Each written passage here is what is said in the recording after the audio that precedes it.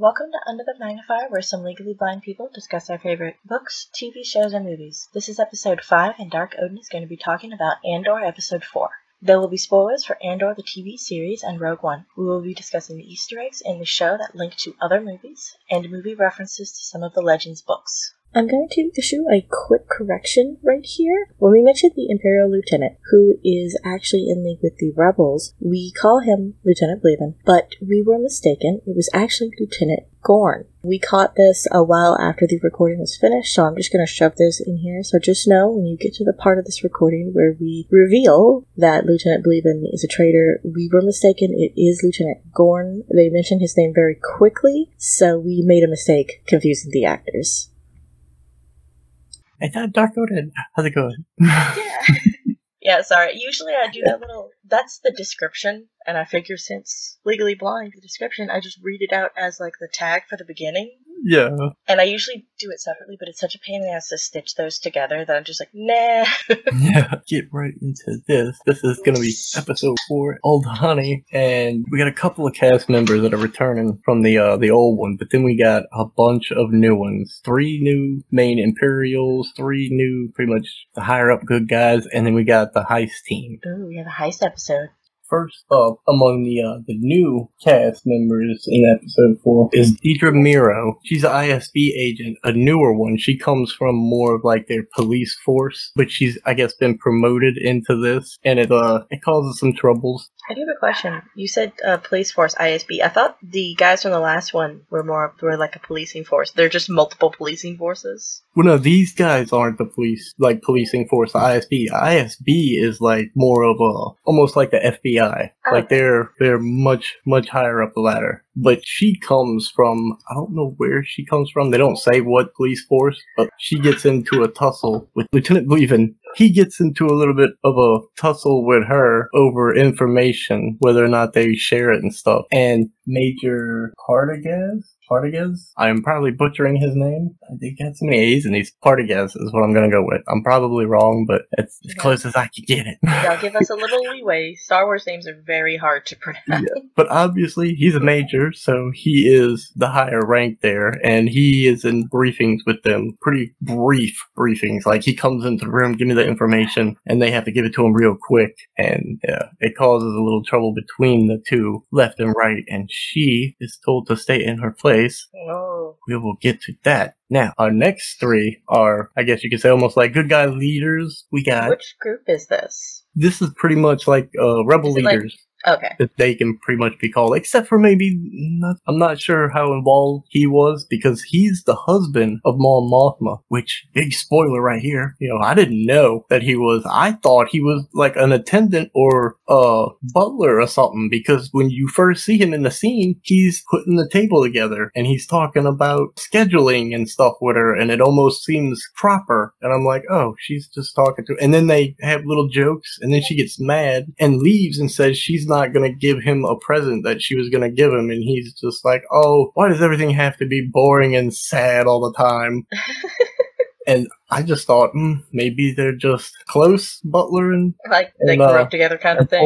But I guess not. They are actually, on what I found when I looked it up, that is her husband, and his name is Perrin Fartha, which I thought was a little crazy. Fartha Mothma, kind of close. Oh. But I guess they're from the same planet, so you're going to have probably some names that sound the same. Oh, and then, let me not forget, which is brand new, this is an all-new character, is Vel Sartha, which is the rebel leader of the heist team that I'm about to introduce those characters. And she is... You see a little bit of her when she's talking... Well, not a little bit. She's in a good bit of the movie, but I mean, she doesn't really do a whole lot. She's talking to Loth and Rill, and then she has to go back and talk to the team and kind of get them all together, because they kind of get a little suspicious and annoyed when she brings in this complete stranger, and then one of them accidentally kind of says that he's getting paid, so he's like a mercenary, so then they get real annoyed at that. And the team that is in all of this friction over this is Karis Nemik, which I'll probably just refer to him as Nemik because that's what they refer to him in the movie whenever she introduces them. And then we have Arvel Skeen, and he is just mentioned as Skeen when she introduces him to Andor. And Terramin Barcona, I'm trying my best to pronounce them. But instead of the last name, which the last two was, this one they picked the first name. So he's just called Terraman in the show. And then we had Senta Kaz. She is really interesting to me because if they kept some of the Legends stuff together, that last name, Kaz, is also the last name of a child that was born from a Jedi and a clone trooper who had a relationship just before Order 66, and she tried to get him out, but she died protecting the clone trooper and her son so they could both get out, and they wound up getting out and setting up camp on Mandalore and stuff like that, and his name was Kaz. So, that'd be something if it's a relation, but we don't know yet. Not sure. Yeah, I don't know much about her. I have to look into her background more. Let's see. That'd be a hell of a bomb to drop right there. Oh, yeah. And then, let's see. All right, we're going to get into the episode now. Before you start the episode, so you mentioned one of these people is new. So the rest of these people we've seen in Legends books before? Or the movie? Oh, no. These are, all of these are new. Mon Mothma is not, obviously. I'm pretty sure Perrin. I think I've seen that name, so that may have been her husband's name. It just threw me off in the movie because I didn't catch his name at first, and I thought maybe he was a butler. The other 3 ISB agents, I want to say I've heard the name Deidre before, but I don't think any of them were big characters in the Legends. I'm not sure. Yeah, they could be recycling names or something. Yeah. Was the ISB in the Legends books, or is this like a new organization? Oh, yeah.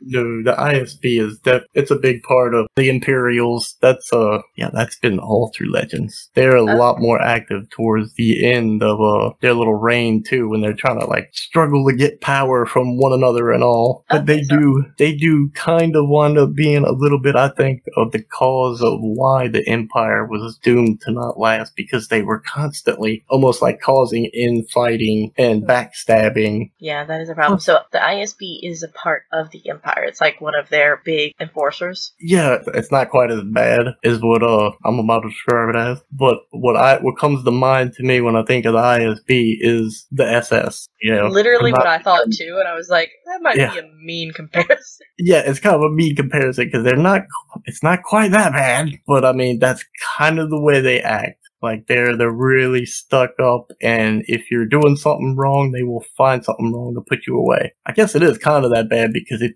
they'll go after you just to put you in a spice mine on another planet where you'll die within 5 years of mining. Oof. Yeah, probably about as bad.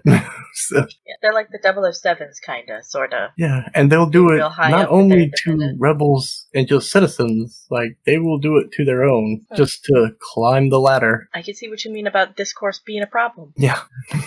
Right, now I'll let you start the episode.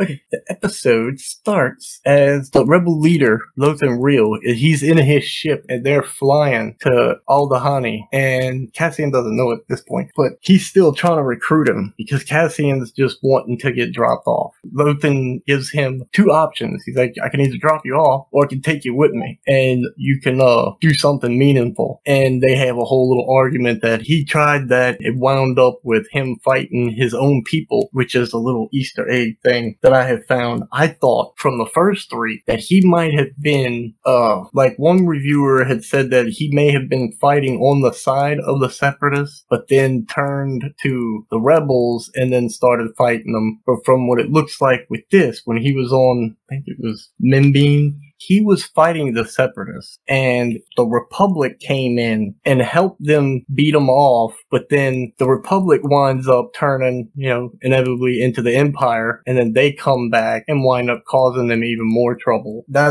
It's a whole thing, but that's kind of a little bit of background on Cassian. So he winds up fighting the Separatists all his life, and then just fighting the Empire later on once the Republic changes to the Empire. So, I mean, at first, from the look of the movie, I thought maybe they might have been fighting the Republic, but it doesn't quite look like that. It looks like it might have just been a thing where his mother was afraid of maybe a mistaken identity, or maybe she might have been working for the Separatists. I'm not sure, where she was, hurry up, we gotta get out of here before they come and bomb this place or something or kill them. That's still a little bit foggy, but you get a little bit closer to the idea of it. And this is still early on when the Republic's still around and the Empire's starting to like corrupt it and drive it down so they can take over. Yeah, well, I mean, the whole time, it's almost not even like it's being corrupted. It's Palpatine behind the scenes, at least I'm not quite sure because I haven't read a whole lot of the newer stuff, but from what I've read on Legends, it's a lot of Palpatine behind the scenes with secret bases and other little forces that no one else knows about, and they're completely separate and cut off from the military and all. And it's just things like that he's set up, just like with the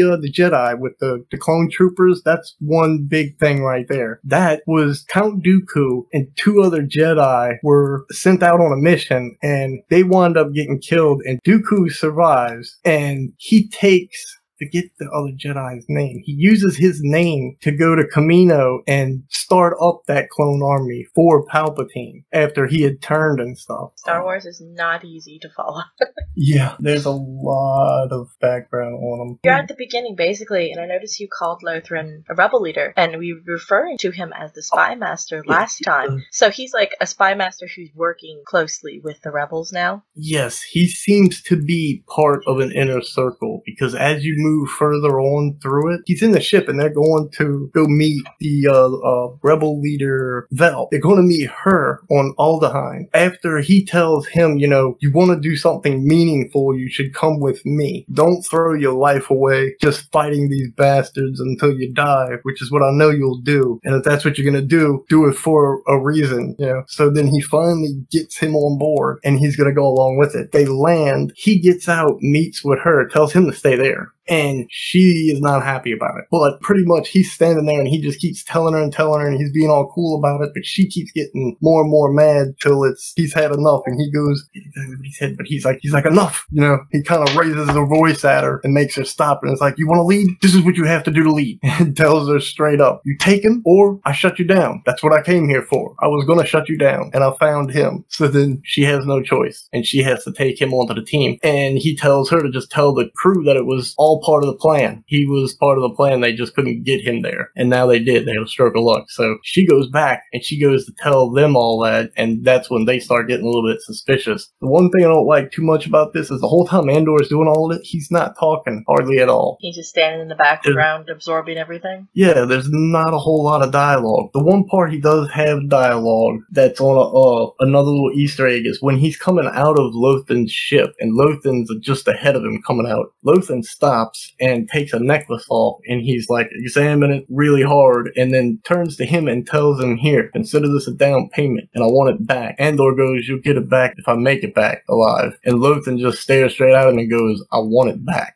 Like no matter what, I want it back. And then he kind of tells him why. First, what it's made of is blue kyber and then the bottom part is white sky stone. And what it is, it's a charm that commemorates the uprising against the Rakatan invaders. And the Rakatan invaders, there's not a whole lot on them. It's probably in comic books and stuff, but from most of the legend books, you get some little glimpses of information from them, but they are a really old civilization before the Republic that took over the galaxy pretty much. They didn't get all of it, obviously. Well, I mean, they got just about all of it, but they obviously got pushed back and taken out. So, are they insinuating that Lothran was like a part of that? Like the old race or the people who took it down? Or? Oh, no. All of the Rakatans are gone. They're gone from the galaxy, I think, pretty much at this point. I think he's just a regular human. You find out, I believe it's after this, I'm gonna skip over some of there's little scenes in between this where you're going back and forth to the ISB building and the 3 officers are in there and they're giving their reports and stuff. The one little Easter egg you get from that, I will say, is at the end of that first meeting with them when they're all talking and giving their reports, there's a guy that they don't say his name, or at least I couldn't find his name. He says that there's an increase in construction at Scarif. And just for me saying that, if someone out there, you might not know what Scarif is. I don't think so. Like when I hear Scarif, I think Halo, so... That is from Rogue One. And Scarif is the planet where they die. That's that base that they wound up building. Oh. And if there's an increase in stuff on Scarif being built, that means that's all dealing with the Death Star. Just adds up with this other stuff with that other planet with a mining disaster and all that. All of this has got to be, all of it's got to have a hand in the Death Star.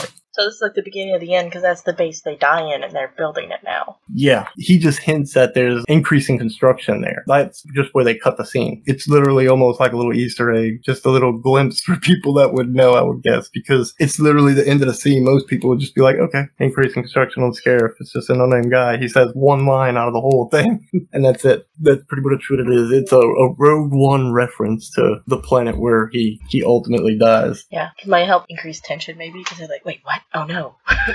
Yeah. That's a bad thing. And then there's another scene where this is back to Aldhani, where Cassian and Vel are walking back to the team. They spot a TIE fighter. And so that comes in later where he gets a little antsy about the plan when they tell him they have to escape in an old junker, pretty much. And he's like, there's no way you can get away from the TIE fighter. But I'll get into how he does that later. I just wanted to make sure I got that little scene in there. But now that I covered most of that up to when they're all meeting for those guys, we're going to go back to where Lothan is in his ship. He's dropped off Cassian. He's now back in hyperspace and going to Coruscant. And this is where you meet the whole other side of the Spy Master. And you find out more about that. He's a key figure. He seems like one of the people in the circle because on the way down, he's putting on makeup. He's putting on a different fancy outfit, and smiling in the mirror and posing. Yeah, like he's getting ready to change his entire act, his character, putting on his disguise. Literally putting on a face. Yeah. And in the next scene, there's a blue, I don't know if you could call it a land speeder, because it is enclosed, but it comes hovering up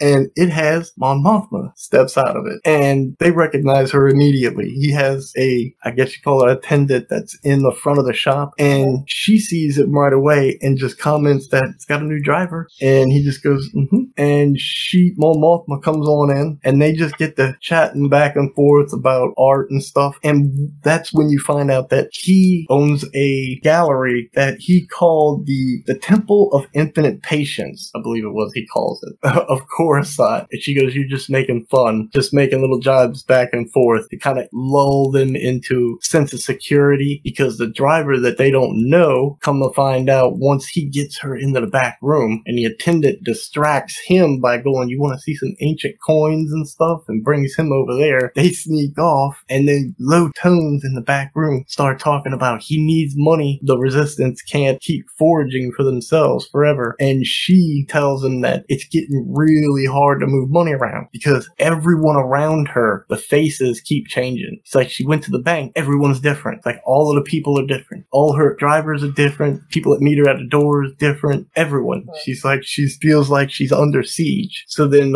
he finally relents and goes, we can forage for a little longer, but we can't do this too long. And then she finally drops another bomb, which I'm gonna speculate on in a second. She tells him that she thinks she can find help in another person that she wants to bring into the circle. And that's when she mentions the circle, which he's a part of, I imagine, because she's talking about it to him. And she doesn't say who it is, but she wants to bring this person in to the circle, the main guys. Now, if it's like Legends, the only other big main guy you hear about in this circle at about this point, I'm thinking, is Bail Organa, Leia Organa's adopted father. I believe Organa winds up showing up in some of these episodes later on, so that's what I'm thinking it's going to wind up being, is she's bringing in Bail Organa. Before you get too far into it, so just for people like me who aren't like up to date with these characters, the madam that he's talking to, she's a part of the Republic, I'm guessing, and she's like trying to fund the rebellion. Mon Mothma? Yeah, Mon Mothma, I'm sorry. She is an imperial senator. Like at this point, the whole the Senate's still there, but it's almost like a joke. They vote on stuff, but Palpatine's cronies get what they want. You know, they can either knock it down or he can just stop it outright. And not too long after after, I believe she winds up leaving, at least on Legends, is when he does away with the Senate completely. But that's what she is. She's a senator, and all of the spies are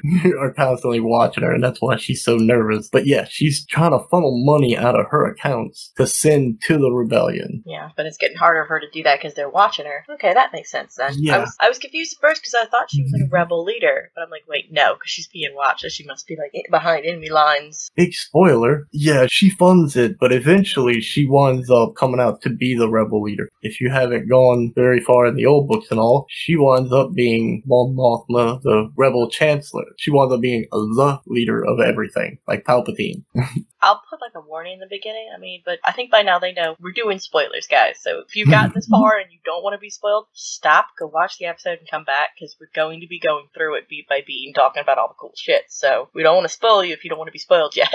Just before this scene with him going to Coruscant and stuff, because after that they leave and he tells her while they're leaving out, kind of like in code, giving her a piece of art that she wanted for her husband, or he's offering to her for her husband, and he goes, I hope that you'll have the sense to turn back if you think it's too much for you. The art might be like their cover for this meeting. Like, if anybody asks why they met up, be like, oh, she was buying this piece of art from me. Yeah, she was wanting to get that for the celebration that they do on Chandrilla. It's like a Chandrillan custom, she had told him. And that's what she was just coming to get a piece of art. At first he showed her a weapon and she was like, I want something less, killy or something like that. So they went into the back, and that's when he just picked something. He just grabbed something off when he was leaving that he was fooling with and gave that to her. But he was just saying that to her in code, just like, if you feel like it's too much for you, like bringing that other guy in, then I trust you'll turn back. And then she just like thanked him and took it, and she left. And while she left, there was a nice scene where the car takes off and she just leans back. Like at first she's looking around like she's real nervous. Then she leans back and opens up the top of her coat a little bit, like, oh, okay, that's done. No one came after me after the meeting and all. It's like she was really nervous about being there. I wanted to go back to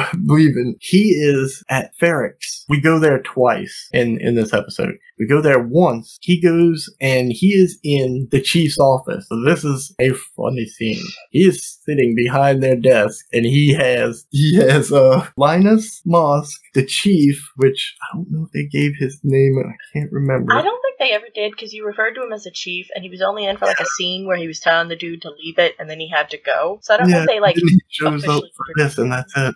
He's gone. Oh, and then Cyril Karn, the guy who wanted to get this murderer. Them three are lined up, and he's sitting there, like, telling them just how bad this is. And he's like, you'll write up this report, and you'll write up this ISB report, and then you'll send them in and stuff. And he's like, and you will not bother reading it and taking up the Empire's time and all. He's just like, the chief. He goes, I had nothing to do with this. I wasn't there. Why am I, And he's just like, it's your ineptitude and the complete disregard, for what's happening and stuff that led to all of this. And then Linus, which is the funny part, this guy, he lifts his hand up like he wants to ask a question. Like he's in a classroom. Yeah, like he's in a classroom. They are all lucky they're alive. And he's his hand up all nervous, like, and Bleeven looks at him and is just like, really? Really? Doesn't even answer him. It's just like, really? Yeah. And then he slowly puts his head down. And then goes over to Cyril and tells him, you can be comforted that the one thing that you did right is, that now the Empire is taking over here permanently and you'll no longer be needed. And so they gather their belongings and they leave. And the only other scene I believe you see with him is, I'm not sure, I kept trying to pause to find out where he was, because it's like he's in an airport or a train terminal almost like, or something. You can hear locations and stuff, but I couldn't tell if one of them might have been Coruscant or if it was still in Ferrex. It's probably still in Ferrex, I imagine, because he's going down these corridors and he's just sighing, and he gets to an elevator and he's holding his box and he's just sighing in the elevator, and then gets out, goes to a door. So I guess he's been sacked because he has all his belongings. Yeah, he's done. The corporate security on that planet is done. They've all been fired and sacked. It's now Imperial control. But he gets to the door and it opens and an old lady comes out and just slaps him in the face. Damn. And then hugs him. So, and he goes, hello, mother. So, a little bit more backstory on him. And that was the only thing he said, I believe, out of all of his scenes, from when the guy was talking to him and everything. That's all he said. slapped and talked down to. Yeah, and I'm kind of thinking that I don't know if he'll go to the Empire. I think he might, if he doesn't go to the Empire, he might wind up going Rebel. And we have this crazy scenario where he winds up meeting back up with Andor on Andor's side. Oh, you never know. There's also the wild card where they could just have him join the Separatists, because they're still a thing. Oh, well, no, the Separatists are done at this point. Yeah. Okay, they're done at this point? Yeah. At this point, it's just Rebels and the Empire. But yeah, it would be a crazy twist if he winds up joining the Rebels. I mean, if not, it seems like he might do something to, make up for what happened. Yeah, he might try joining the Empire. Never know, since he's like... Maybe. Because this is the by-the-books guy. He's obviously a desk jockey. Oh, that would be something if he wound up being like a double agent, join the Empire and feed information to the Rebels just to get back at him for what they did to all his people. Maybe. 'Cause, I mean, they've pretty much taken over everyone where he worked, his whole livelihood. After that, we're back with Bleevin. After he does that, he sacks them and all. He gets into that little tussle that I had described earlier with the other officer, Deidre. He gets into an argument with her over sharing information that he doesn't want to share because it's in his sector, not hers. But because of that drive Cassian had stolen, she thinks that gives her jurisdiction, or it should. But then they go in front of their superior, and he just walks in the room and is like, give me the information. They say what's going on real quick, and then they say a little bit more back and forth, and then he's just like, you stay in your lane. He has 6 sectors. You have 2. Worry about yours. Has him leave. And then he kind of even goes a little bit further to tell her, this is why we brought in people like you. So you can, be seen and not cause a tussle or something like that. Be behind the scenes and confident. And that ends that scene. After that, I don't believe we don't see Bleevin again after that. That covers pretty much all of the ISB up to now. Everyone at this point, we're at the camp at Aldhani. Now, Aldhani, I'm going to read a little bit of this little backstory I have on it. The leader, Vel, says this at one point. It has the unfortunate quality of being close to nothing and not far away from everything. It's the perfect hub for distribution. Aldhani, it's a grassy planet with Alps, rolling hills, tall mountains, and rivers. Centuries prior to Imperial takeover, the hills were covered by hundreds. She says this at one point in the show, that they were covered with settlements that housed at least 40,000 Aldhanis across the highlands. But the Empire comes in, and at first Cassian gets a little riled up, kind of, because he thinks that she means they were wiped out. But what she meant, and she says afterwards, describes further, is that they didn't wipe them out. They pushed them down south into less, I guess, not as good of conditions in industrial zones and stuff, and had them work there. Oh, fun. Yeah, and they took over these tunnels and stuff they had found that were good for storing all of their supplies and all, and blocked it off. But in order to block it off too, they had blocked off a river. And this river, they dammed off the river, and they have a little ruins, like barely anything. It almost looks like it might be a little fountain placeholder deal. It's not much of anything, but it used to be a great temple, she says. And the Aldhani used to come from all around the planet to gather there. And this is part of the plan when they finally all get together and they're trying to figure out how they're going to escape after they steal, which I don't think I mentioned that, which that's going to be a little surprise here. This whole heist that they're trying to do, they're trying to steal the payroll from the Imperial base for an entire sector. And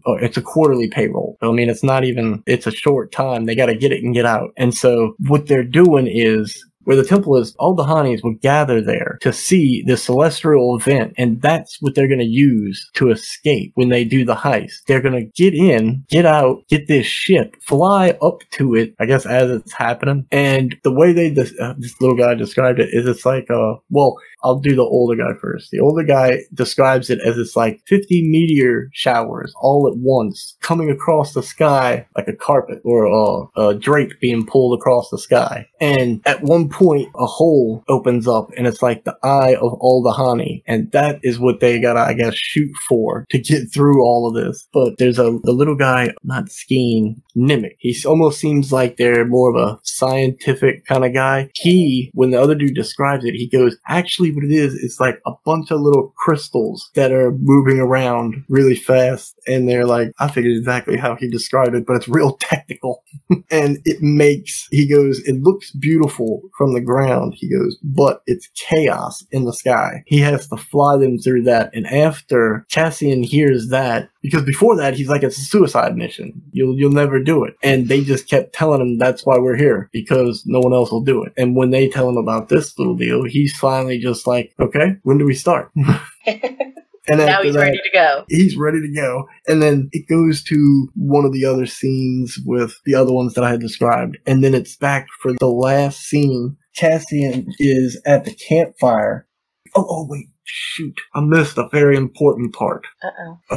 Before the planning, I don't know how I missed this because I was trying to remember it when Believin'. I wanted to stick it in there and make it a little surprise, and I forgot about it. But I'll stick it in there now. Believin', who is the ISB officer with 6 sectors, always has his reports in on time, is their best officer, pulls up to this rebel heist camp on a speeder bike, gets off, and is like, why hasn't I been told about this? Where is he? Talking about Cassian. Apparently, Believin' is one of them. He has been feeding them information from the inside. Believin' as a turncoat. I think that we're going to wind up finding out that the girl, Deidre, is going to wind up investigating him at some point and finding out what he's doing. If not finding out what he's doing, gets close, because she comes from a cop investigative background, kind of, and I think that's what's going to wind up happening. She's going to see that he's smoothing these things over because she's looking for rebel activity, and she thinks she found it with the stealing of that box because she saw other situations that was the same thing. They were trying to go after the same stuff. And she sees it as suspicious. He doesn't. He just wants to push it under the rug. So I think he's going to wind up doing that too many times. Deidre's going to catch on to him. Yeah, he's getting too suspicious. Yeah, he's going to wind up getting too suspicious because he seems really confident. Like, he has a line that's really good in there where she's wanting to get the information, and he's like, you should get your affairs in order before you start, climbing the ladder kind of deal. Make sure it's strong and settled before you climb the ladder. And then when she goes to leave and says she's going to the superior, he's just like, make sure you don't look down or you'll fall. Something like that, It was funny. But he shows up. He is really annoyed that Cassian is there and is not happy. But he winds up going along with it because the other ones at this point are going along with it. They're just like, it's happening. We needed the extra hand. He's here. We got him. And one of them even goes as far as to tell him that we got an extra guy. We got a coat and all for him. We're going to need your gloves and your belt. And Believin' doesn't even say anything. I guess he's just, like, okay, well, gloves and belt, you got him. And they go into the planning room, and that's when they do that whole planning and tell him, and he says that he is in, and he is going to do it. From there, he is at the campfire, and there's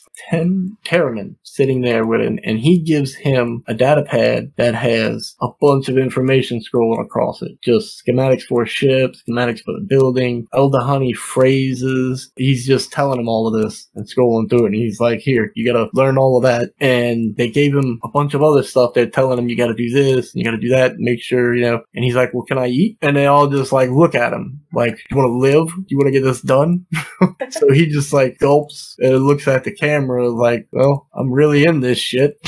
Yeah. Like, I almost get the feeling that he's going to wind up going into this. Okay. It closes. Now, from here is my opinion. What I think might happen is that in this heist, when they go to do this, I get the feeling because Lothan, when he recruits him, he tells him that he's good with a gun and everything, and he knows what he's doing, and he's got the smarts to get in and know to get out and everything. But he also, like in the situation with Minbeam, he tells him that he fought on the ground, and Lothan tells him otherwise. He's like, no, I know you were cooked down there, and that you only got away because you ran. And so he knows that when shit goes down, he's going to get out of there. He's going to find a way out. So I think the whole reason that he's got him on this team is that not only is he good with a gun, he's good with being able to get into situations, obviously and disguise himself as the Imperial and all, but he can get out of that situation. Don't know if the other ones are going to get out. I'm thinking is that the rest of them might not make it, but he's going to get out, because from what you see in Rogue One and all is that he has has a lot of dark stuff in his past that he wishes didn't happen or he didn't have to do. He tells them, I've done things that you'd never imagine for the rebellion, and no one will ever know. And I think this is going to be kind of like one of those things where he's got to do something horrible. It also sounds like Lothan is putting way more priority on him just getting it and getting out than this team, because apparently he was going to disband this team anyway. So I guess they're just write-offs at this point, which is kind of messed up. Mm-hmm. Yeah, exactly. He was going to get rid of them, but he saw this one guy had the ability to get it done. And so that's where all his money is, on that one guy. Because, I mean, he gave him that necklace that was so important to him. And he told him, get it back to me.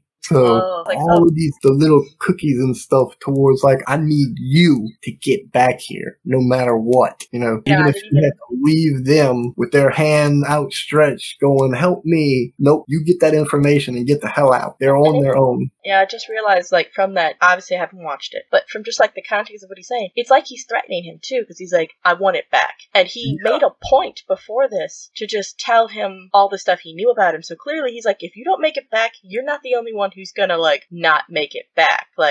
He's threatening that something bad could happen to maybe his mom or his family or something. Yeah, I don't know if the rebels will go that far, but I don't think they would, but I think that's the card he might be playing. He's insinuating that better come back no matter what, or there'll be consequences other than you not making it back. Yeah, he makes that threat, but they kind of yeah, I'm not sure if he followed through on it, but he seems like he's playing 4D chess.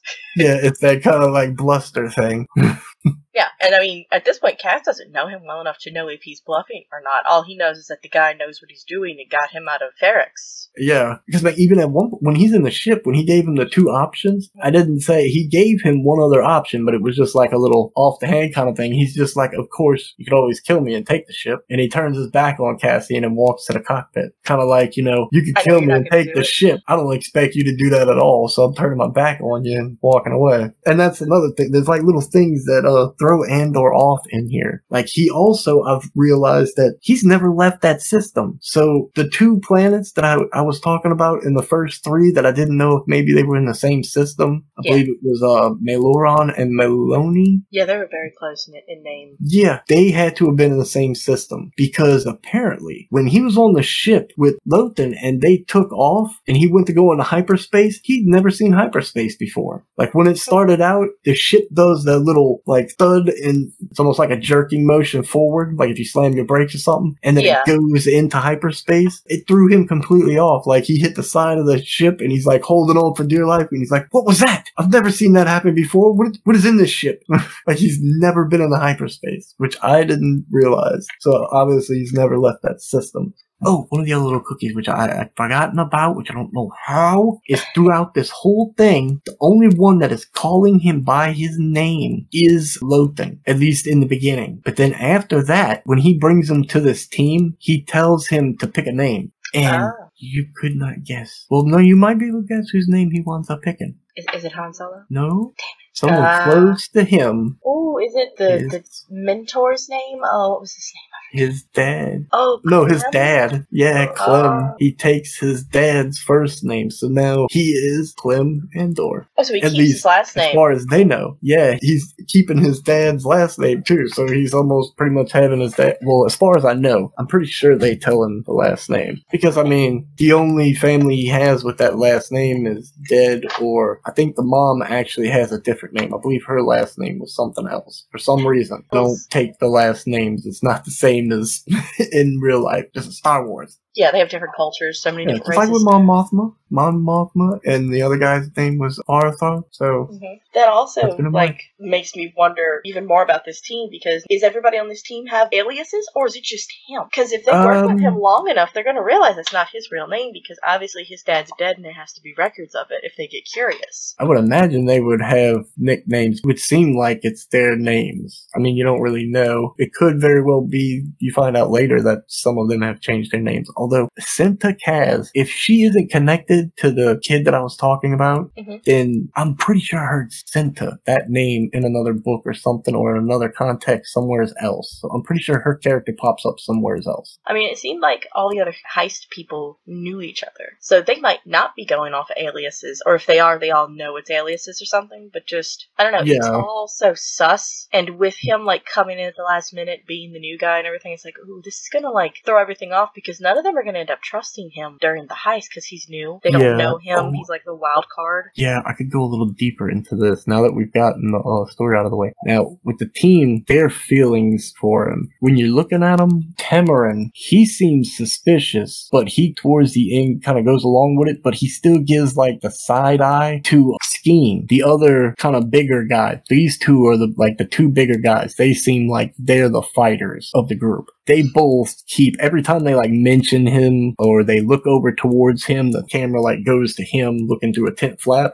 One or the other kind of gives the other one the side eye about this, watch him. But the little guy, Nemec, the kind of sciencey guy, he seems like he's okay with him, because when they first started talking about him, he's like, I get the feeling he's on our side. I feel like he wants to help. They might like the nerdy, naive trope with him, though. Yeah. Where he's, like, very naive, trusts everybody, so that's not super surprising of his character. Yeah, because when you first meet him, I didn't say this in the thing because I didn't want to get all of the little things out, but if people have lasted this long, you can have all the little stuff.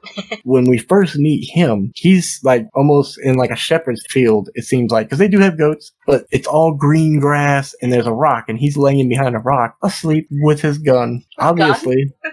Yeah, with his gun. He was supposed to be on watch, obviously, guarding. He was not.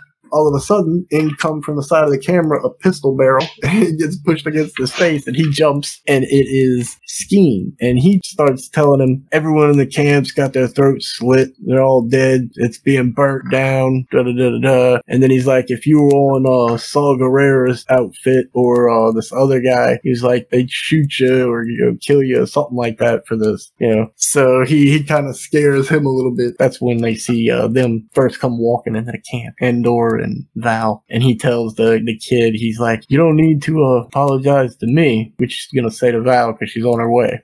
But Cinta, she's really quiet. She doesn't say a whole lot, but except for when she goes, like, fix his arm, she's like, she isn't gonna use sedatives or something like this. And she's like, I apologize, it's gonna hurt in advance, and gives him the shot. She seems a little bit suspicious, but she doesn't say it outwardly to anyone, it seems like. She's just taking it in stride. Yeah, she's just kind of like taking it in stride. But she also seems like the team medic, so she's probably more like, okay, just someone else to help. Yeah. Just gotta keep them alive. With how the rebels seem to work, medic is probably very important because they probably lose people a lot. So she's probably been on, like, a bunch of different teams. So she's just used to seeing people come and go. Yeah, seeing new faces. Oh yeah, plus she's seen, the casualties and stuff. Yeah. So yeah, she's probably been through a lot. Yeah, that woman's got the 1,000-yard stare. Talked with the rebels. Did you have any comments on, like, the ISB people? Like, they sound like they're setting up, like, they're being very dismissive of the female, and I don't know if it's because she's the female or if it's just because of her department. Well, I don't know if it's about the female. I think it might be because of where she came from. They kind of, like, looked down on her prior profession, I guess you could put it. She was like a detective is what she would be. But in Star Wars, she was, I forget exactly how he had said it, but that's pretty much what she was. She was like a cop from the investigative bureau or something like that, he said. And he was like, we don't work that way here. Here, we work on hard facts. When you have something concrete or permanent proof, bring it to me then. And that's when we do something about it, So maybe she worked in a division that worked a lot more on, like, hunches and speculation. Yeah, and they were like, we don't work that way. Hell, they couldn't work that way with how backstabby they are. They'd all be dead. Yeah. And there's one scene I don't know if I touched on it, but it was with, no, I think I did. It was with Mon Mothma when she was coming home, and he was setting the table. You mentioned that because you thought he was the butler, not the husband. Yeah, I mentioned it. I didn't mention the part towards the end of their little conversation where she had gotten angry because she looked at the guest list and seen the people that were on the guest list, and she was like, these people hate me. They do everything they can to unwind what I do. And he's like, yeah, but, you agree agreed to it and all of this. And he's like, but at your leisure, you can change it kind of thing. And then she was like, no. And they kind of like did a little bit of banter there. And she goes, don't sit me near them. And he's like, oh no, you don't have to worry about that. You're over there. All the fun people are on this end of the table. And then she gets a little peed and she's just like, oh, really? For fun people? You realize these fun people cut off trade routes or something like that to the Garn, I believe it is. And they're starving and stuff like this. Maybe we should have some of them over for dinner and see what they think about these people. And he's just like, oh, come on. And she's like, no. If you're going to make me listen to something like this, then I'm going to talk about it. And then she grabs her coat and she's like, I can't believe you would do this. And she goes to walk out and he's like, I heard you got me a present. And she goes, yeah, and it's going back. And she walks out. Off scene. That's good. They had a little tiff. It shows her true compassionate side for all the species in the galaxy and how she really is the perfect one to be the chancellor for the Republic. Like she gets so worked up over a species that is not her own. I wonder if the husband is actually like in on her rebellion stuff, or he knows but he's just not really in on it with her or something, because it sounds like he's rather blasé about it. I'm not sure. Yeah, when she had stormed out, that's when he said that line that I said earlier where he's just like, must everything be boring and sad? But yeah, he seems like he might be clueless to the rebellion within his midst. Either that or he doesn't know how deep it goes. Like, he knows that she's, like, fighting for these people who are starving, but he doesn't know that she's actually fighting for these people who are starving. Yeah, she's actually funding a rebellion to fight. Yeah. It's like she's saying stuff publicly, so it's with her character, but she's also actually the rebellion. Yeah, because even like, I'm sure she does, just like Leia Organa on the book that eventually I will be doing a podcast on here, Lost Stars, a spoiler. Leia Organa does about what she does. You know, she acts the same way and everything. She winds up being a chancellor too. But she says in a speech just before she went to this ball in the book, and one of the characters in the book mentions that they can't believe she showed up after the speech she gave, in which she said that the Empire is not being as good to some citizens as they should be, kind of thing. Like, she badmouthed them, but not to the point to where it could be seen as treasonous, kind of thing. And then said that in response, they would send aid to those planets to help them. And so it was kind of a little light slap in the Empire's face. And she had showed up at that ball, and she winds up dancing with one of them. I can say that. That's all I'll say on that, because we'll leave that for the podcast on that one. But that's a little balls.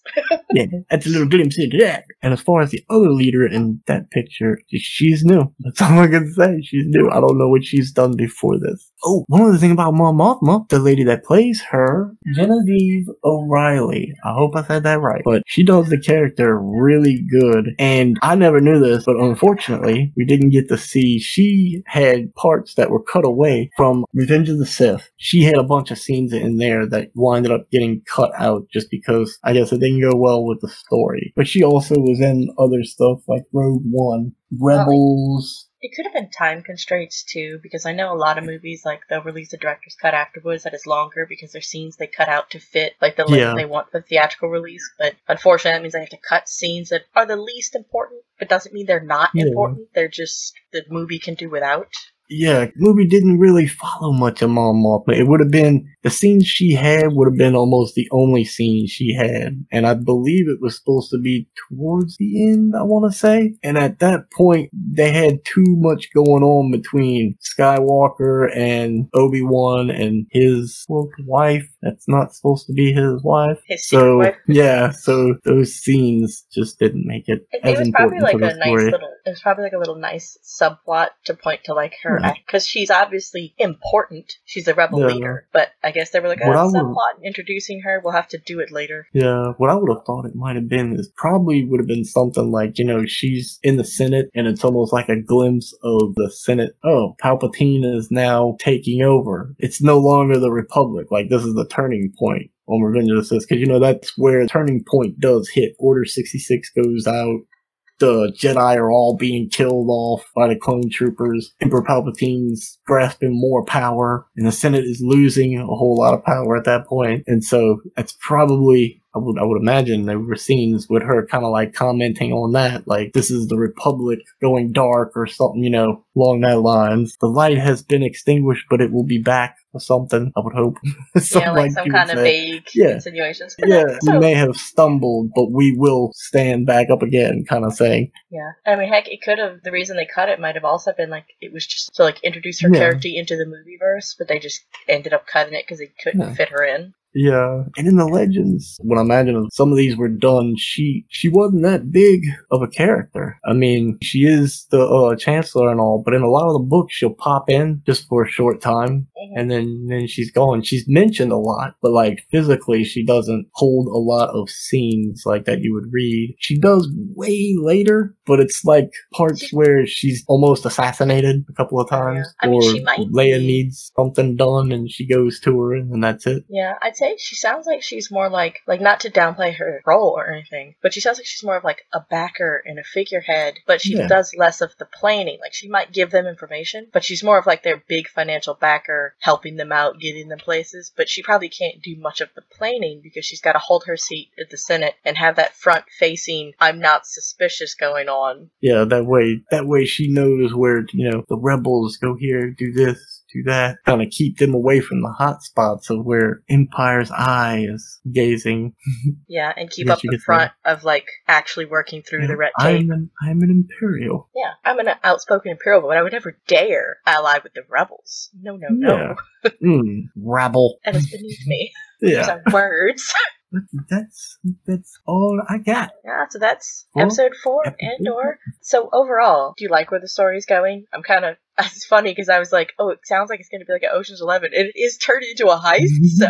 Yeah, it's a little slow at first, which from a couple of people that I've talked to that I've tried to get to watch it, they said they struggle on episode 1 and 2 a little bit, and it is a little bit of a struggle. 1 and 2 are kind of like this one. They got new characters, and they're trying to give you their backstory, plus give you what's happening in the story, so there's a lot of jumping around and going to this character, and there's not a whole lot of action. Like, there's no fighting in this one, I don't believe. Yeah, there's no fighting or anything like that. There's a little bit of tiffs, but that's it. It's just a lot of information being thrown at you to get it set up to this next one will probably be like when you're going to get into the heist. And I'm sure the heist part, it might wind up being 2 episodes or at least more because it's going to be a lot to it. It seems like there's a lot of exposition dump. And I would say that they're having trouble with show don't tell, but I do like the flashback aspect where it's not like they told you what happened in the past. They did these little flashes and showed you. So it's a little more interesting. They didn't just tell you, hey, he's from this planet, this shit happens. There is so much exposition they're trying to jam into this. Yeah, it's like if you can struggle through these first episodes on some of these just before they get to the action part, it makes it more interesting for those who haven't seen it, if they can get through that, because you get a little bit more of that backstory, like you're saying and stuff, and you know the characters a little bit. Instead of like some shows where, they kind of just go right into the action, and you got characters that are there and you have no idea who they are. It's like,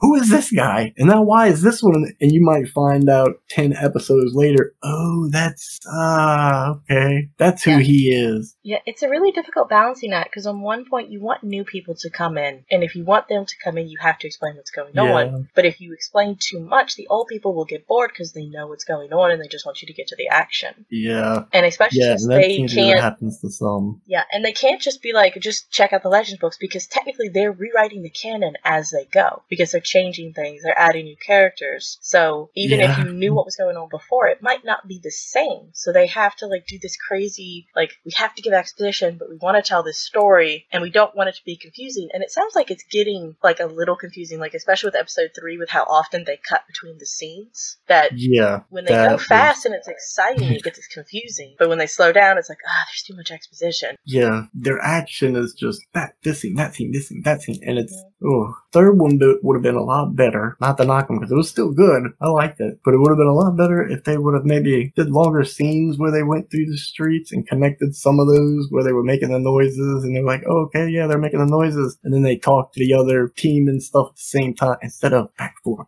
It was chaotic. That kind of reminds me of the rule in D&D, because y'all won't know this, and I'm exposing my true nerd. I'm a DM. I DM'd a couple times, and one of the big rules they tell you is you don't want to split the party because then you got people that are doing stuff and people that are sitting there not doing anything and then cutting the story back and forth. You're going to forget stuff from the other part. And then if you cut it too close together, if you do like small snips from each, people are going to get confused on who is doing what, who is where, what is happening. So and when with they so many new characters, it makes it so much easier to get confused. Yeah, and with them cutting back and forth, it does make it seem actiony because you're cutting back and forth between like an action scene and a scene that might be slower and then going back to the action. But if you do it too much, you can get confused, especially when you're introducing so many new characters at the same time. So hopefully they like find a middle balance going forward, because usually the rule of thumb I've seen with a lot of people is you watch the first 5 episodes and then you judge the series. So maybe by like the next they just kind of gotta get settled in their style and everything. And once they get all of the characters, because by then, just like with the first 3, we had one character that died off. 5 or 6 in, we might actually start solidifying the main characters and maybe not so many new characters coming in. Yeah, I'm kind of hoping that they don't start a thing where they're like, oh, we're gonna just do this heist and then we'll do another heist with like different people or something. Yeah. I'm hoping it's more like they're going to be like, okay, this is the inciting action is him being uprooted and thrown into this, and now you're going to watch him struggle through this new world of being with the rebels for the rest of the series until the maybe obvious be a lone ending. operator or something.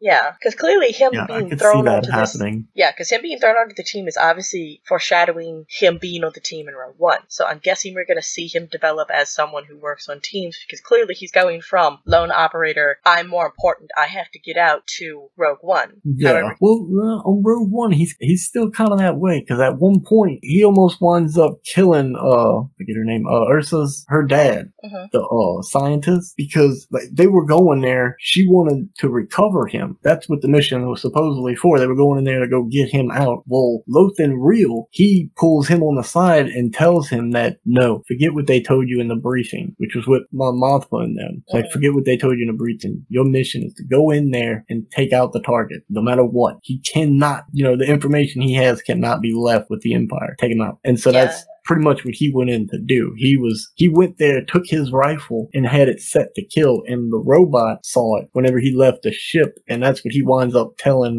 one of the Guardians that was in the ship with him. He's like, I seen the gun, it wasn't set to stun. And they all looked at one another, and then they went to go find him, and luckily when he was looking down the sights and he was gonna do it, he decided not to, and then tried to play it off with them as he wasn't gonna do it, but they obviously knew otherwise he was gonna do it.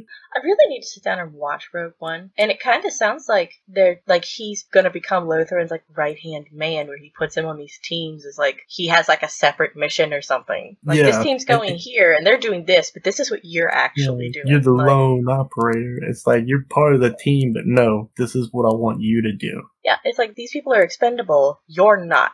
You do this. I don't care if they make it out. They have a bullshit decoy objective. This is what you're doing. Yeah. Oh, I almost forgot that. This is one big glimpse into this. Is one of the open scenes on Rogue One. I completely forgot about this. He is in the alleyway. Or no, he wasn't in the alleyway. It's another guy is in the alleyway, and he's got his arm in a sling, and he's all nervous, walking around, looking down the alleyway, backing into by dumpsters and stuff. And then Cassian shows up, and he's like, "Do you got the information?" And he's like, "Yeah, we gotta get out of here. We gotta get out. How are we gonna get out of here?" And he finally gets the dude to give him the information. When he gives him the information, he takes out his gun, and while he had him up close, shoots him. And it's just like, well, you're out now, kind of thing. And leaves him there. Stormtroopers see him, and then he runs up the pipe and gets away. But it wasn't like, he doesn't kill the guy because, I'm a horrible guy and I just want to kill you. It's kind of thing like, he's a spy. They're both spies. And I think they even said it at one point, he's got a broken arm, and the only way they could get out was for him to climb out, and he couldn't climb. So he's like, I can't do it. I can't do that. How are we going to get out? And that's why I wound up shooting him. It's just like, I'm the only one that can get out. I have to get out with this information. He's going to slow me down and wind up getting us both caught. So get the mission done. Shoot the one that's slow. Get the hell out. Yeah, and not so only it kind of gives you a glimpse into what Lothan trained him to do. Like, no matter what, you get out. And if that guy had gotten caught, he probably would have been tortured to death to get the information. So he kind of, it was a mercy kill, but it was still cold-blooded as fuck. Because he got what he wanted and just killed the guy. Cold-blooded mercy kill for the good of the Republic. Yeah, it sounds like he's very much going for like I'm doing this for the greater good. The ends justify the means kind of thing. Yeah. And everyone else in the Republic is very much like, no, that's what the Empire does. We're not doing that better than them. We save all the little people. And Lothan's like, well, that's not working. So this is what we're going to do. Well, see, that's the thing too, is he doesn't tell them, and that's the crazy thing with he's working with Cassian towards the end when he winds up dying. Yeah, it's like Mothma and them kind of know that they do this thing, but that's kind of like what the Secret Service is. It's like, you know it's there and it's doing these things for you, but they also have to sometimes do some shady stuff to get things done to protect you. And that's kind of like what he's doing, and he's doing the shady stuff, and that's what Cassian explains to the main chick on there. That's what he explains to her in the hangar, is that, you know, he's got to do the dirty stuff that no one else will do and no one else will hear about. So he's just expendable. He's like all of us, expendable. And so that's kind of like, you know, what leads up to the whole Scarif and them dying on Scarif.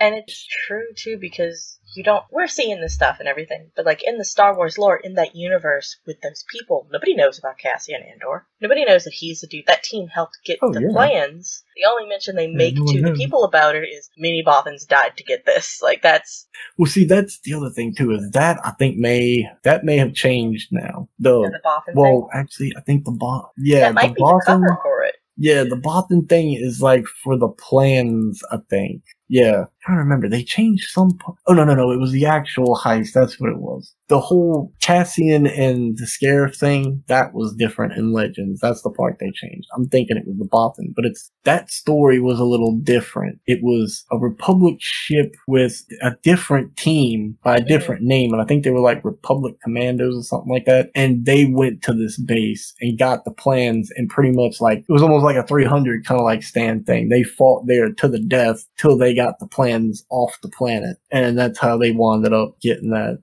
Yeah, and we don't know what the big story is, but what I was meaning more is like Cassian and them are like, it's a story we know because we're reading the books. We are an outsider in this. We're like omnipotent. We know everything that's going on, but the people in that universe don't know about Cassian Andor and that team. Oh yeah. In the future, like after all this shit goes down, they just know this happened. They don't know the people who were working behind the scenes who did all this shit, got their hands dirty. He never existed. You know? Like, he's not doing it for the glory, basically. Like, he's not a Jedi. His name won't go down in history. Yeah, it's pretty much like when he dies on Scarif, it's almost like a self-fulfilling prophecy. When he first gets recruited by Lothan, he tells him, you'll die fighting these bastards, I know it. And that's what he does. He hates them so much from when they first, I guess, killed that girl, which had to have been someone important to them. I don't know how, maybe an older sister or something, but they never mention it. That's what I was thinking, because you say he's looking for his sister, and she goes down, and he's separated from them. So well, that's not the sister, though. Oh, that's not the sister? Yeah, the one that winds up dying is some other girl that he, like, looks up to. But his sister, yeah, you never find out what happens to her. She was just there, and he said goodbye to her when he left to go to the ship,